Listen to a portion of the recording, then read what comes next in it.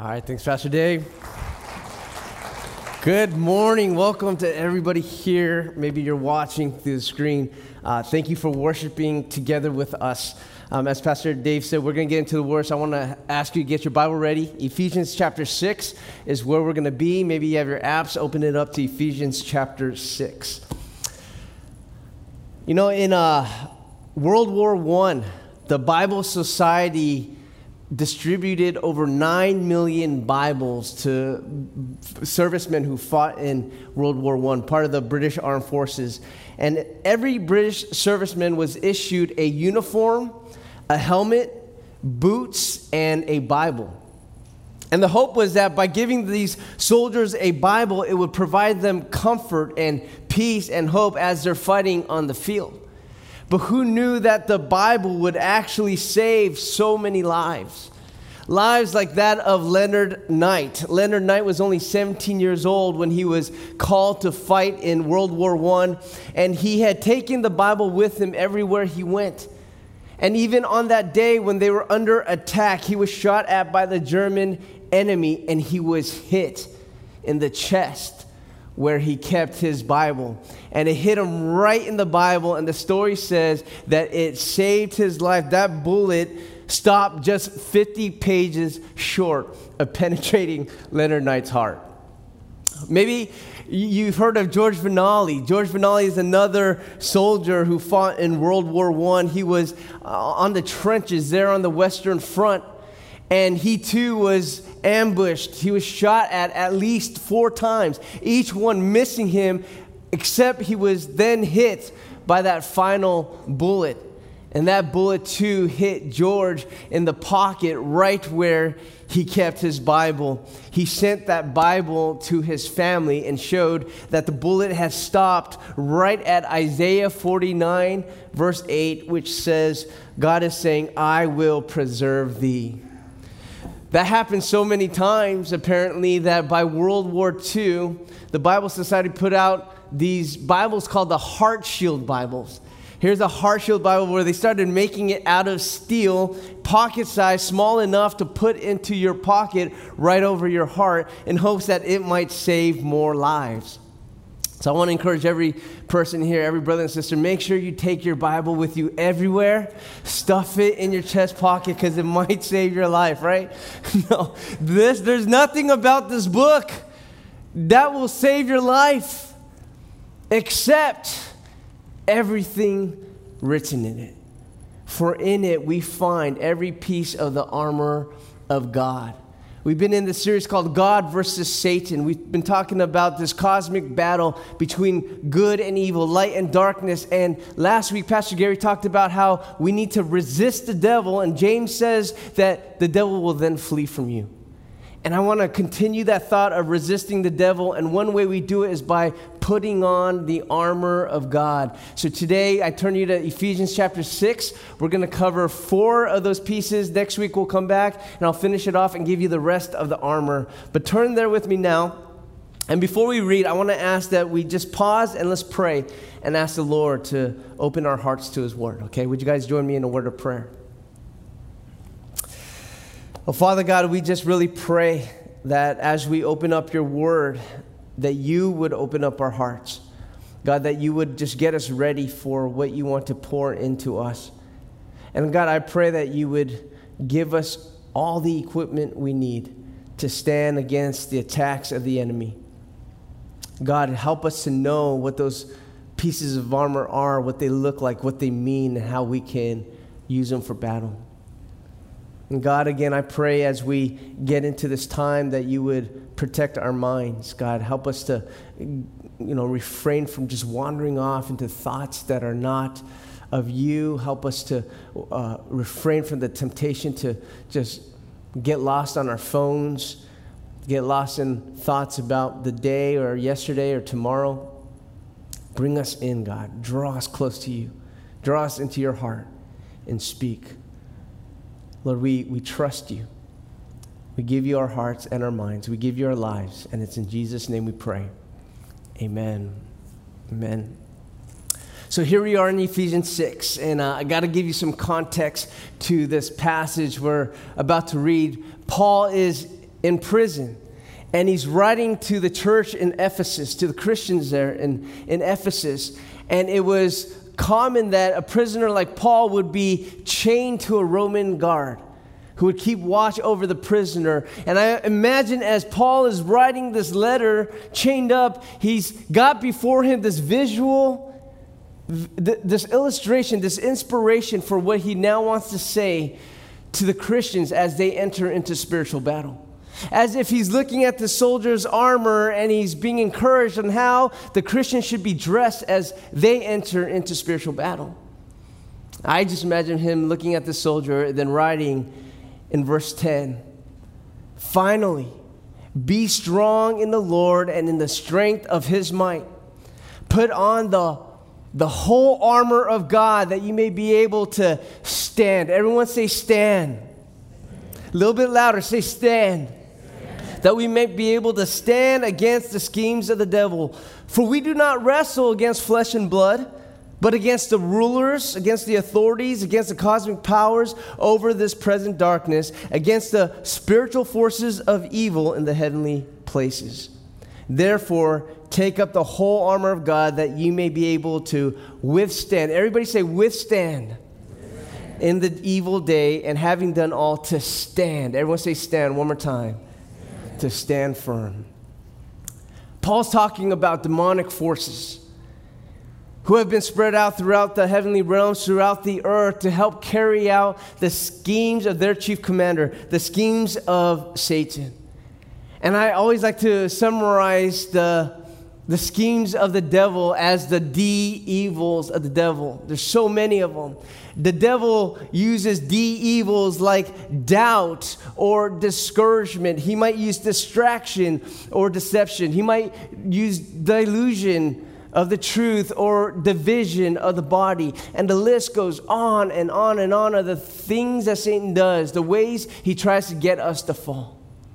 But as many as there are these schemes of Satan, we have the armor of God to help us to resist and to stand against the enemy's attacks. And so he talks about the spiritual battle, and he sees this soldier, and he continues to write, okay, so stand therefore, verse 14, stand therefore having fastened on that belt of truth.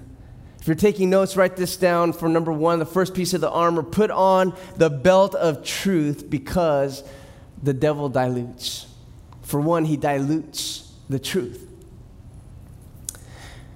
A Kansas City lady was awarded by a jury $2.2 billion. $2.2 billion when her pharmacist, his name was Robert Courtney, he admitted and pled guilty to diluting her chemotherapy drugs in order to make a profit. In fact, he admitted, it came out that he tampered with 98,000 prescriptions of chemotherapy drugs, which affected at least 4,200 cancer patients. Hundreds of them were believed to have passed away, maybe even thousands, because they didn't get the proper chemotherapy treatment that they needed to prolong their life. $2.2 billion was awarded to Georgia Hayes because she got diluted medication. It's a lot. But $2.2 billion profits you very little when you don't have long to live. She ended up passing away just a few years later. Robert Courtney got sentenced to 30 years behind bars. He profited $19 million at the benefit of others to build this profit from this fraud. The devil will try to dilute the truth in an attempt to rob us of eternal life. When Robert Courtney diluted her medicine, he was robbing her of life. And I believe the devil wants to do the same when he dilutes the truth that we so need. He will rob us of life. He will dilute the truth through our culture, through the world around us. And so he'll, in our culture, tell us that love is not what we believe it to be. He'll dilute the truth about love and say, hey, listen, you could marry whoever you want, Doesn't matter what gender, doesn't matter what God says, you just marry whoever you want. That's love. And if anyone were to speak up otherwise, that's considered hate. He'll dilute the truth about morality and say right and wrong is relative. It's up to you. Whatever your heart believes is right and wrong, that's you. You do you. He'll dilute the truth about acceptance and say, listen, you could be whatever you want to be. You could be whatever gender you say you are. You, whatever you think. It doesn't matter what God says about you or how God created you. You just be you. And to speak up otherwise against such a thought, it would be considered intolerant, bigoted, hateful. He'll dilute the truth about salvation, and he'll say, hey, listen, there are many ways to heaven. There are many ways to get there. Jesus is not the only way. Just be a good person. There are many ways, and all roads lead to the same place. And we have to beware the schemes of Satan, because the dilution of the truth may not kill you right away, but it can lead to ultimate death. And he'll dilute the truth not just through culture, but even through the church.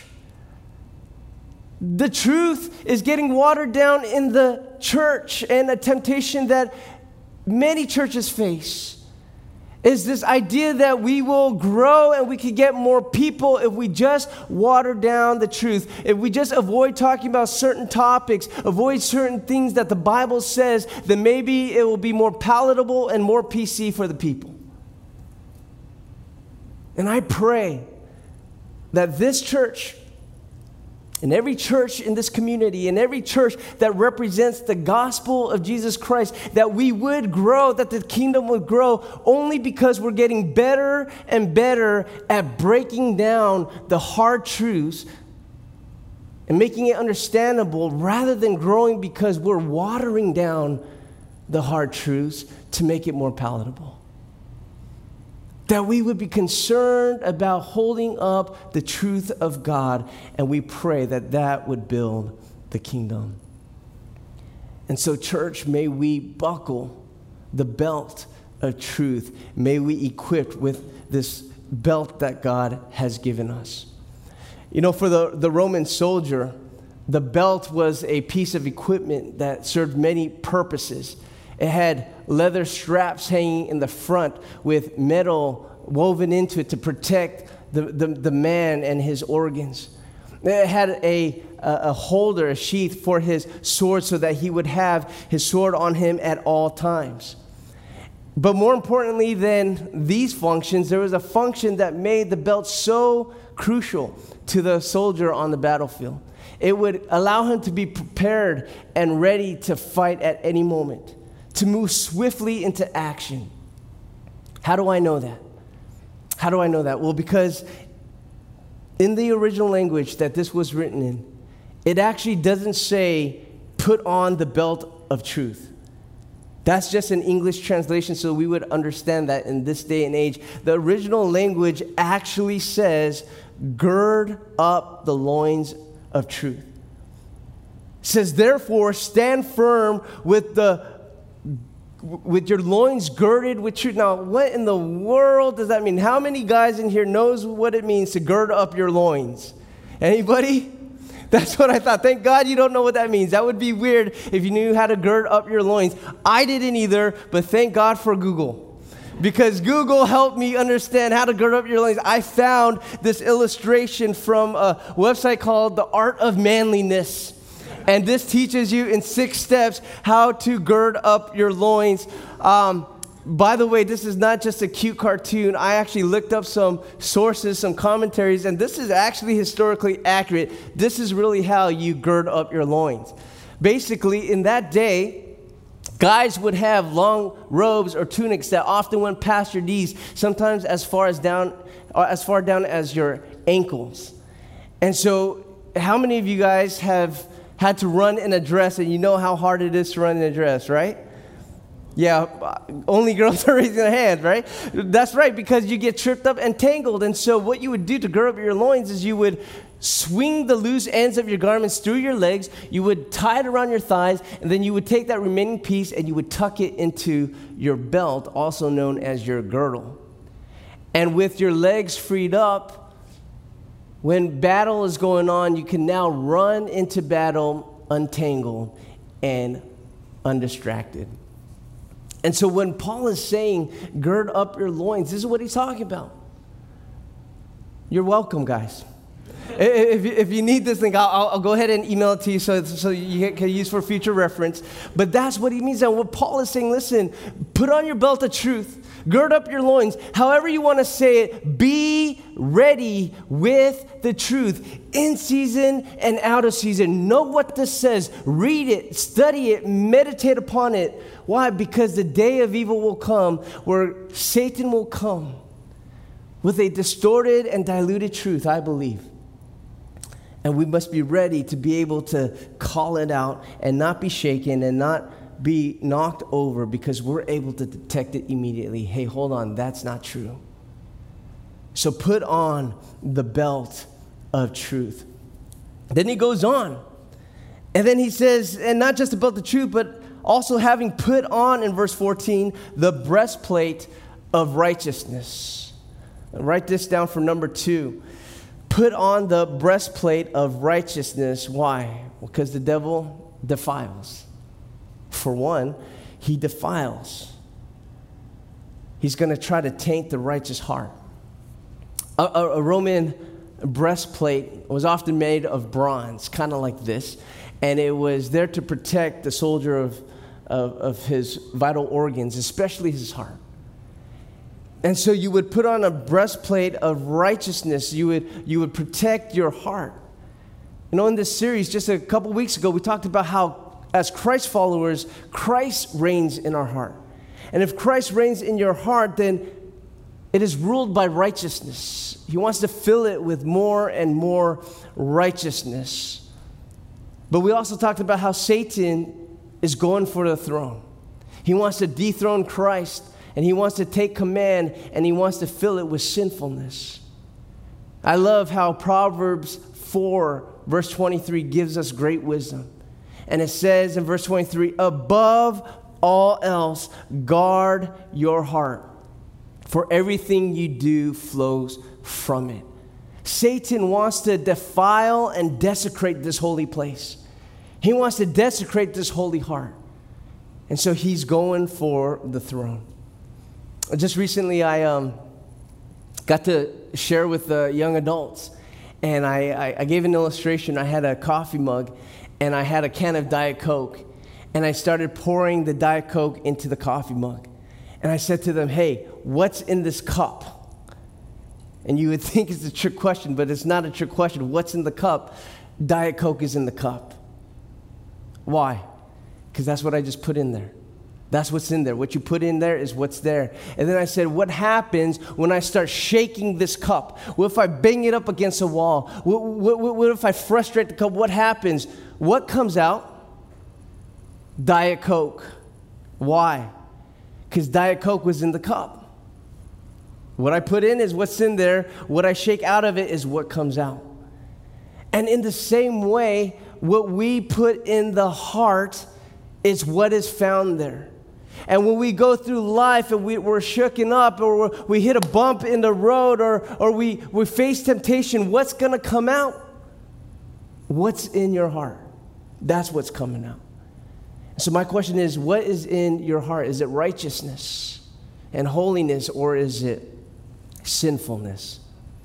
If I were to write this passage in a modern day translation, I would say the same thing. Hey, listen, friends, put on the chest protector of righteousness, or put on the bulletproof vest of righteousness and guard your heart. In fact, I would add to that if I could. I would also say, and also put on the goggles of righteousness and put on the earplugs of righteousness. Why? Because the eyes and the ears are the gateways into the heart. What you read and what you see, what you watch and what you view, what you listen to and what you hear, all of that is what is going to be found in the heart. And so guard your hearts by guarding your eyes and guarding your ears. Jesus taught that. Luke 11, verse 34, he said this. He says, when your eyes are healthy, your whole body is also full of light. That's goodness. That's purity. But when they are unhealthy, your body is also full of darkness. See to it then that the light within you is not darkness. So Jesus is saying your eyes, what you see, what you look at matters. Because it could fill you with light or it could fill you with darkness. So I want to challenge everyone listening. The same way I challenged our young adults just recently. Guard your heart. Let's get our guards up. Because I feel like in this day and age, in our culture, too many Christians, we are letting our guards down. I'm speaking to me. I'm speaking to you too. Let's be serious about holiness again. Let's be serious about righteousness, and let's protect our hearts. Keep Satan from filling it with unrighteousness. Because he's so subtle in his scheme to get us comfortable with sin that defiles the righteous heart. Right? For example, if I were to stand here and on this Sunday morning, 11 a.m. service, and I'm preaching and I come here with a new message, I say, guys, I got new news for you guys. It is now okay to commit adultery. Go ahead. If there's somebody more pleasing other than your spouse, just go for them. It's all right. And you can let your spouse know because it's okay. God's good with it. Or if I say to you who are dating boyfriends, girlfriends, go ahead and get to know each other really well. Go ahead and sleep together. Premarital sex is okay. Get to know each other really well. And if you need help, just get drunk a little bit. It'll loosen you up. It'll get you relaxed. Get high. That'll help the experience. If I were to preach that on a Sunday morning, what would you do? You're out of here, right? Like, you're canceling me out. You're going to stone me. You're going to throw tomatoes, and you'd be like, heretic. That guy's a lunatic. He's diluting the truth. What is he talking about from behind the pulpit? Many of you guys would have nothing to do with such teaching at church on a Sunday morning. But put some good music to that, right? Put a good beat to that. And how many of us are now cranking it up in our cars? And we're singing at the top of our lungs because I like this music, or I'll pay money to go to a concert that glorifies those kind of things. Put it on Netflix, say it's the top 10 movies this week, and we're getting our blankets out and getting a tub of popcorn. I'll watch that, put it in a series, 8 episodes, and I'm drawn to that. Beware the schemes of Satan, how subtly he works to compromise the righteous heart. Guard your hearts. Let me show you how quickly hearts can change. And you know, many years ago, my friends and I, we were walking in a plaza here in Torrance, and there was a little mom and pop shop. It was a Taiwanese cafe. It's not there anymore. It's called Old Country Cafe, and some of you guys might know that place. But I remember my friends and I, we weren't eating there, but we were walking by, and as we were walking by, I was like punched in the face by this smell that was coming from that restaurant. And like, I kid you not, I'm like, why hasn't the business owner fixed the toilet? Like, obviously their toilet is plugged up, it's clogged or something. There's some major problem with the sewage, and it's coming out. I don't even smell well. I don't have a good sense of smell, but I can smell from a parking lot. And I'm like, they better fix that because that's repulsive. On a future date, my friends and I were at the same plaza. I'm walking by the same restaurant. Boom! Punches me in the face. I'm like, why didn't they fix that? They're going to lose their business. That's bad business. That's going to drive customers away. And then what I found out not too long after that from some Taiwanese friends is that what was coming out of that restaurant, that smell, was not driving people away. It was drawing people in. Like, they have a dish that literally is translated stinky tofu. Like, that's what it's called. They ferment this tofu, and it smells literally, I'm sorry, but like dung. Like, that's what it smells like. And people eat this stuff. And so I was with some people who were going for it. They're going to try this stinky tofu. I'm with them. I decide I'm going to take a bite. And so I take a bite of the stinky tofu, and like, it tastes like it smells. Why does it taste like that? That's disgusting. That's inhumane. Why would you make something like this and call it food? Time goes on. Some people I'm with are eating stinky tofu again. I can't believe you're eating that. They're like, try some. I'm like, no. They're like, try some. I'm like, okay. And so I take a bite. And it still tastes the same. But at least this time, I'm not spitting it out. I actually swallow it this time. At least I could swallow it. On a future date, this is true story. I'm eating with some friends. They got the stinky tofu again. And I go, let me get some. And I eat it, and I'm like, it's actually not that bad, you know. It's actually not that bad. I can see how it's an acquired taste. It's not that bad. And then later on, I eat some more. I eat it, and I'm like, I like this stuff. I actually like this stuff. And you could ask my wife, this day, I crave stinky tofu. Like, I love this. So there are dinners when it's supposed to be a side dish. I make it my main meal. Give me 3 servings, and I'll eat it as my main meal with the cabbage and the kimchi, and I'm devouring this stuff. We'll go visit Taiwan to see my wife's family. First thing off the plane, I'm like, Monica, where's the stinkiest tofu we can find? I'm smelling it because you can smell from blocks away. That stuff is pungent, but give it to me because I want it. I want it. And I ask myself, how in the world did that happen?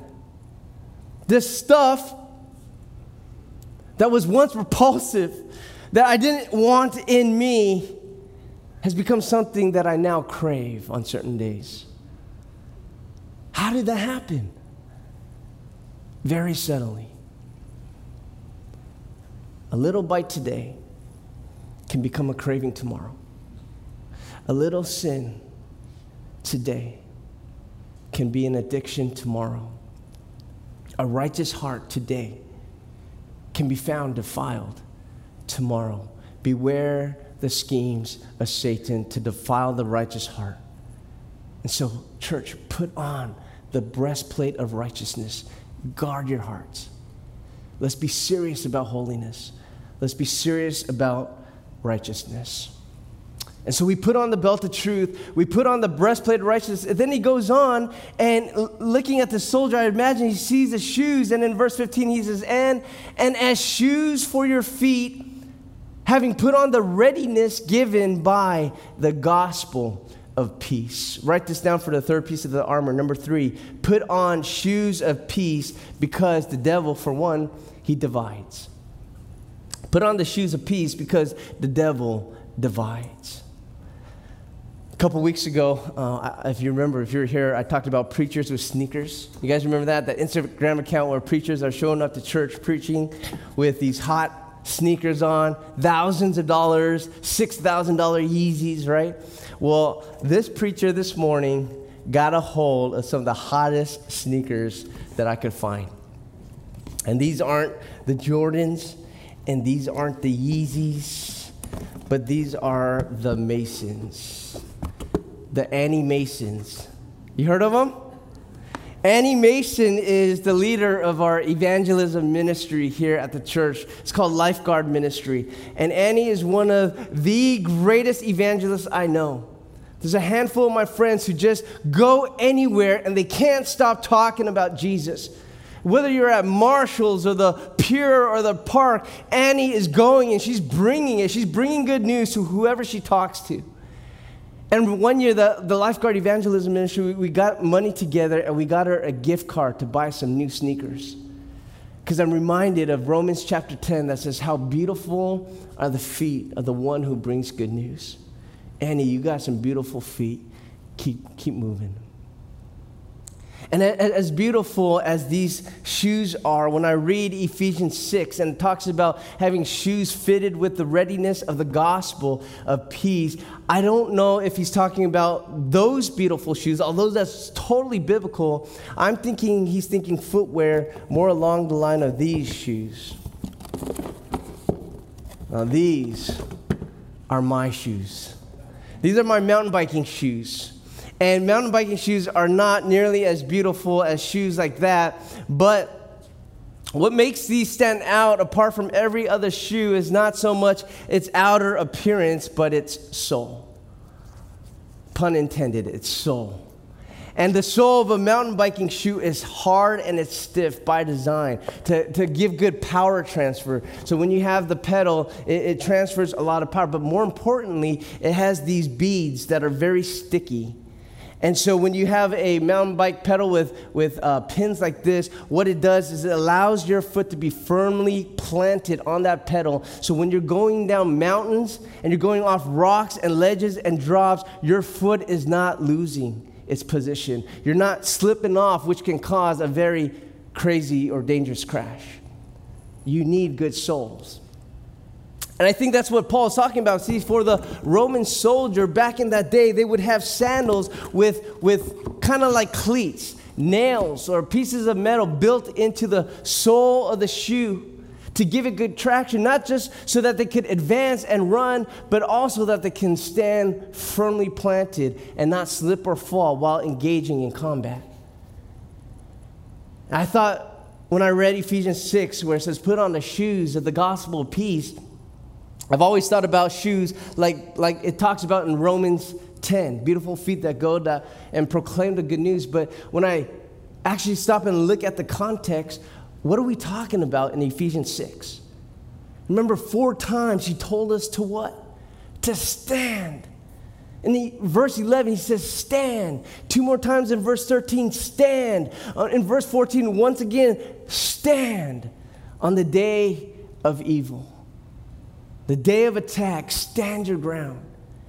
And I believe Paul's telling us, listen, you have the gospel of peace. Let that cause you to stand firmly planted. Why? Because the devil wants to get us, church, to fall. And how is he going to try to get us to fall? Well, one major way he gets the church to fall is through division. Because Satan knows something that Jesus knows. See, Jesus taught this about division in Mark 3, verse 24. He said, if a kingdom is divided against itself, that kingdom cannot stand. And if a house is divided against itself, that house will not be able to stand. And that's something that the Ephesian church, that must have resonated with them, because there were a lot of opportunities for division because of their diversity. There in that church were Jews and Gentiles. Gentiles despised the Jews historically. Jews always considered Gentiles unclean. And yet this gospel of peace that unites man, sinful man, with the holy God is the same gospel of peace that brings together Jew and Gentile, male and female, slave and free, together as one in Christ, in one spirit, one body. That's what the gospel of peace does. And the devil knows that. And he wants to try to divide what's been united so that they will fall.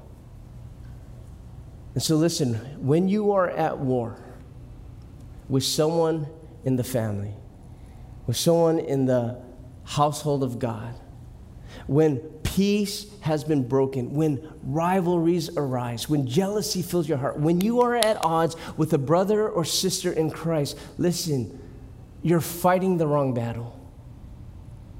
You're fighting the wrong battle. For our battle is not against flesh and blood. It's against the demonic forces of evil that are trying to get the body of Christ to fall. So that doesn't mean that we have to agree with everything another Christian says or another Christian does. Christians can be in the wrong. But listen, we attack false ideas. We attack false teachings. We attack doctrines of demons. We do not attack people of God. We're on the same team. We're in the same army. We walk with each other, point each other to the truth, walk each other toward the cross, walk with Christ. We do that united and we stand. If we as a church have been brought in because we have experienced the grace and the forgiveness of a holy God, how could we be divided because we refuse to show grace and forgiveness with each other? That just means we don't get it. We don't get it. And if we've experienced it and we get it, then it should be demonstrated in how we stand with each other. Because the gospel of peace has covered your sin and united you with the holy God, fight for peace with the people of God. Don't let Satan divide and conquer. So we put on the belt of truth. And we put on that breastplate of righteousness, and we get ready with the shoes of peace. And lastly, let me show you one more thing. In verse 16, he goes on. He says, in all circumstances, take up the shield of faith with which you can extinguish all the flaming darts of the evil one. So write this down, the fourth piece of armor for today, the last one. Take up the shield of faith because, why? Because the devil discourages. For one, he wants to discourage our faith, get us to doubt our God. So put up that shield of faith. Now, what is faith? Faith is not just knowing, but faith is believing and trusting what you know. It's to the point where you put your life on it. You put your weight on what you know when it matters most. It's when the rubber meets the road. It's not just knowing about God and knowing what His Word says. It's saying, I believe it with all my life. And faith is that very thing that's going to defend us and keep us standing when the devil shoots off arrow after arrow after arrow after arrow to get us to fall. So it was a common practice back in ancient warfare for warriors to dip their arrows in pitch and tar, kind of like this, and they would set it on fire and launch it off into the enemy army in hopes that not only will it inflict the person it hits, but also that fire will then light up the field around them. And so, according to the Greek historian Thucydides, he said that a lot of times the Roman soldiers would take their shields, and it was made of linen and leather, and they would soak it with water before going to the battlefield, so that when flaming arrows came, it would not only deflect it, but it also extinguish it so as not to light up the world around them. And so Paul says, put up the shield of faith. And I believe that the devil may launch a barrage of attacks and attempts to discourage you of your faith and get you to doubt your God. So put up your shield of faith. How many of us have ever felt like the attacks just would not stop? They just kept coming. And I'm willing to bet there's some of you sitting here or listening right now, you're in that season right now. It just will not stop. I want to encourage you today. Some of you guys, a few months back, you know my story of that day when my bike, one of my most valued possessions, got stolen. And I shared that story with you. I want to share with you the full story because I've never shared the full story. But before that morning, I had just finished speaking at a week-long camp. It's called Mount Hermon up in Santa Cruz. And going into that week, I had been praying. I had a team of people praying that God would protect us, keep us from spiritual warfare, that God would use the messages to minister to people. And so we went through that entire week, and by the end of the week, I was just so thankful to God. I was praising God. It was an amazing week of ministry and also being fed myself spiritually. And we had such a good time, and so after that camp was done, my family, we went to Monterey just to spend 2 nights, just to rest and relax and recuperate from the week of ministry. So we get to Monterey, and that night in the hotel, I was so excited because in Monterey, there's a mountain biking trail that I've been wanting to try. I've watched videos on it. I've studied it. So that night, I was doing more research, just trying to be ready for the next day. And then I went to bed, and that next morning, at 6 a.m., I wake up, I open my eyes, and literally the first thing on my heart is just praise. Thanksgiving. I said, God, I'm thinking, I'm like high off of that week at Mount Hermon. I'm like, God, that was an amazing week. Like, you're so good. You answered our prayers. You showed up. Like, there was no spiritual warfare, no spiritual attacks. No one got hurt. No one got sick. No one was fighting. None of my kids were complaining. The messages went forth. It seemed like people were receiving them well. It was like, God, that was like a perfect week. And I was just so thrilled, and I'm just thanking God, thank you, thank you, thank you. I get up out of bed, I get ready for the day. I gear up in my clothes and my gear to go hit this trail. So I'm walking to my car, and that's when I told you guys, my heart is like ripped out of my chest. Because that's when I discovered 2 steel cable locks that had been cut through, and my bike, which is the next most valuable thing after my car, got jacked. And those of you guys who are avid cyclists or bikers, you know how painful and costly that is. Well, that's what happened with my bike. But later that day, I spent the morning on the phone with the police and everything. And then we had our plan for the weekend in Monterey. So we went to the aquarium like we planned. And then we went to this playground, the Dennis the Menace playground. Some of you guys know that park in Monterey. And we're playing there. And my son, 11-year-old son, Evan, he's on the monkey bars, and he's swinging, and then he slips off the bar, and he falls a few feet and lands face plants on the ground, right? Not sand, not grass, on the ground, and his face hits it. And he usually doesn't cry. He tries not to scream in public because that's embarrassing for an 11-year-old unless it really hurts. And he's screaming. And we get him up. We finally get him to shake it off. And we leave the park, the playground. And just a bit after that, a couple hours later, it was time for dinner. And so I was going to leave the hotel to pick up some food, so I took the kids with me. And my daughter, Karis, 8 years old, she has a favorite food. It's a particular chili from a certain fast food restaurant. And so I drove to that fast food restaurant, ordered her chili, some other food for kids, and then we went to another restaurant where I left the kids in the car. I run in to order the rest of our dinner, and then I run back to the car to check on my kids to make sure they're okay. And I'll never forget what it was like when I opened that back door to my daughter, Karis, screaming at the top of her lungs. Just tears, and she's just excruciating pain. She's screaming, and I look on her lap, and there's a bunch of chili that, when she took out of the bag, spilled all over her lap. And with tears in my son's eye, they had to rip her pants off. She's still sitting there in her seatbelt, chili on her lap, and skin just falling off of her thighs. It was that hot, it burned through her pants and burned off her skin. We took her to urgent care, and urgent care doctor said it looks like 3rd-degree burns. After that night, my son kept repeating over and over again, Dad, why are all these bad things happening to us? He's like, this is the worst day ever.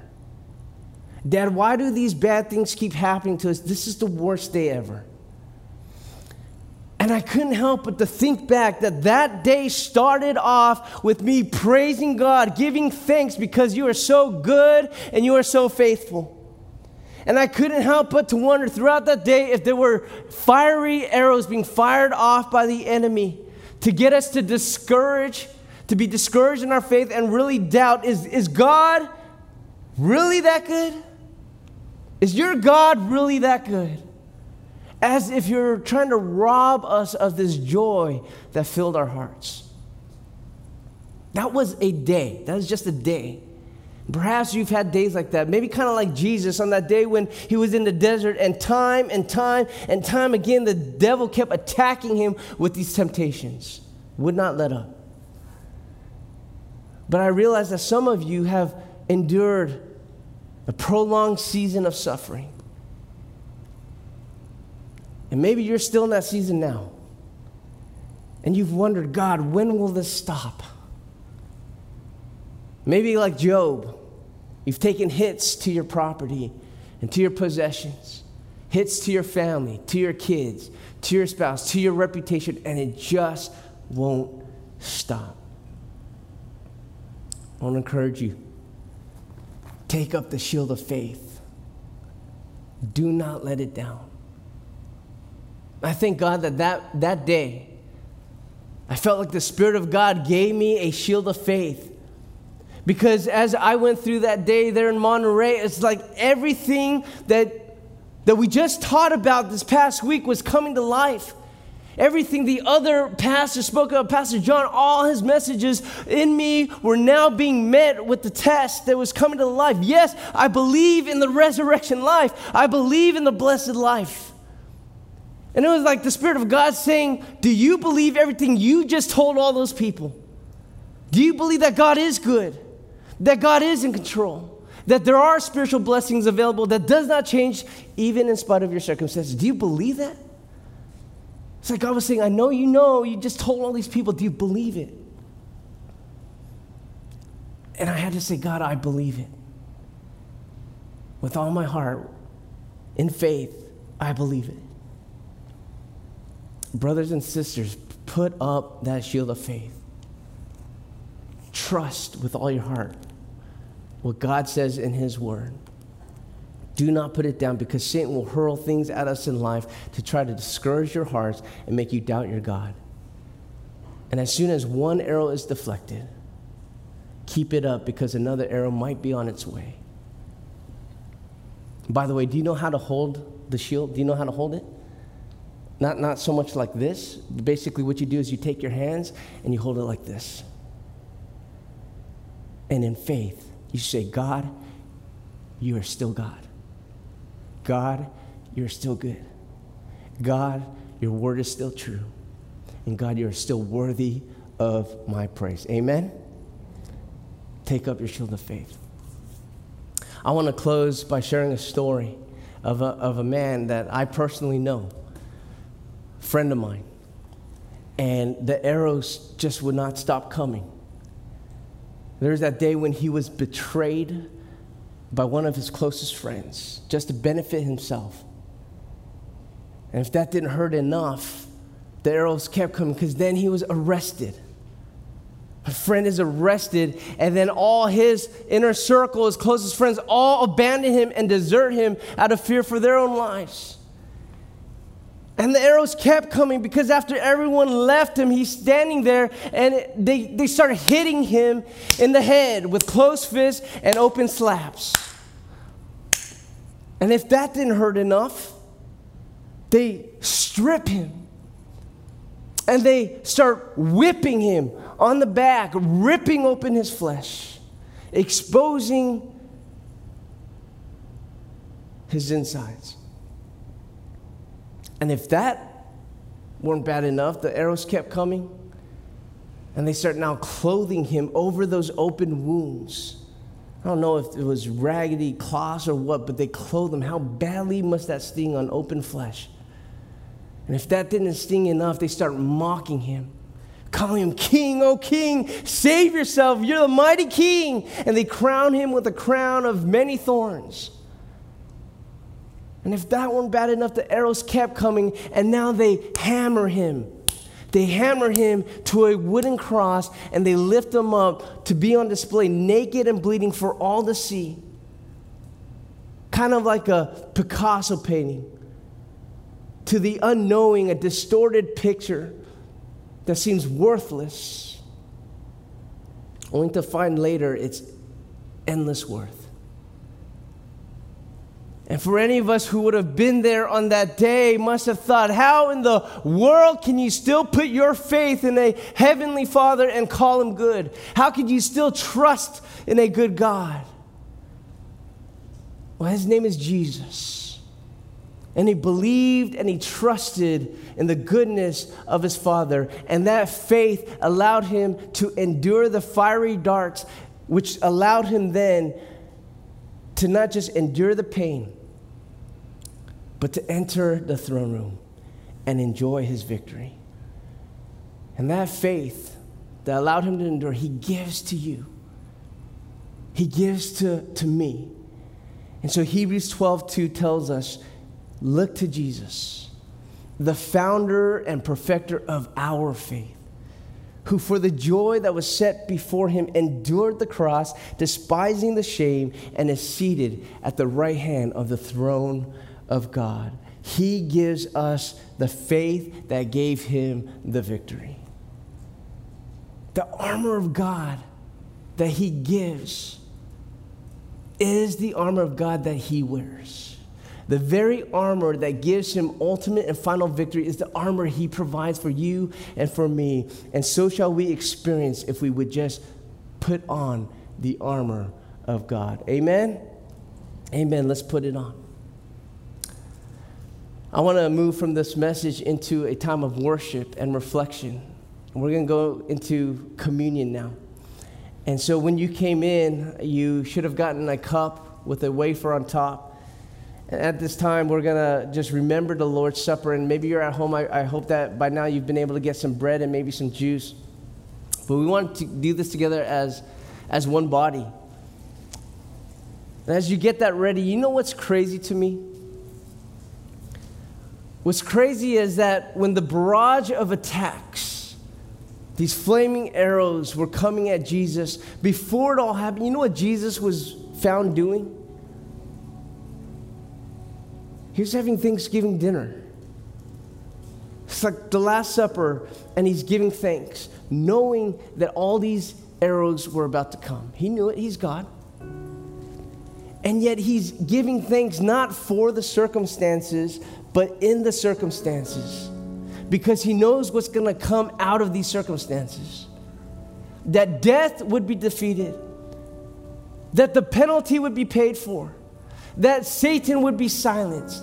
He knew what was coming. So with joy, he endured the cross. And so in faith, as we take this communion, we give thanks. We give thanks. Whatever circumstance you're in, not for the circumstance, but in the circumstance, we give thanks because we know we have victory in Christ. So whatever sin you've committed, give thanks that that penalty has been paid for. Whatever temptation comes your way, give thanks because Christ identifies. He's been tempted, yet was without sin. He provides a way out. Whatever attack may come today or tomorrow, give thanks. Because by Christ's death and his resurrection, he proves that victory belongs to the Lord. And so with your elements in hand, in Matthew 26 and 27, Jesus said at that Last Supper, at that Thanksgiving dinner, he said, while they were eating, he took the bread, and when he had given thanks, he broke it and gave it to the disciples, saying, take and eat, this is my body. Then he took a cup, and when he had given thanks, he gave it to them, saying, drink from it, all of you. And we do this to remember his death and resurrection. I want to pray for it now and then give you a moment just to reflect, to offer your hearts to the Lord. This is for anybody who's a follower of Christ. If you believe that he died and shed his blood for you, then partake in this. And if you don't believe it yet, just go ahead and let it pass and just sit quietly. But let's worship. Would you pray with me? Father God, we thank you so much for just an opportunity to remember and to give thanks that your body was broken when it was beaten and hung on that cross, and that your blood was shed to wash away our sins, ironically, to make us clean, to make us white as snow. And we thank you so much that your life didn't end on the cross, nor in the grave, but you rose from the grave, and you're now sitting in victory at the right hand of the throne of God. We remember you. We know you're coming back for us. Help us to also enjoy your victory. So thank you, God. We remember your sacrifice. We worship you with all our hearts. And this is the reason why we eat and drink, and this is why we sing, all for the glory of God. It's in Jesus' name we pray. Amen.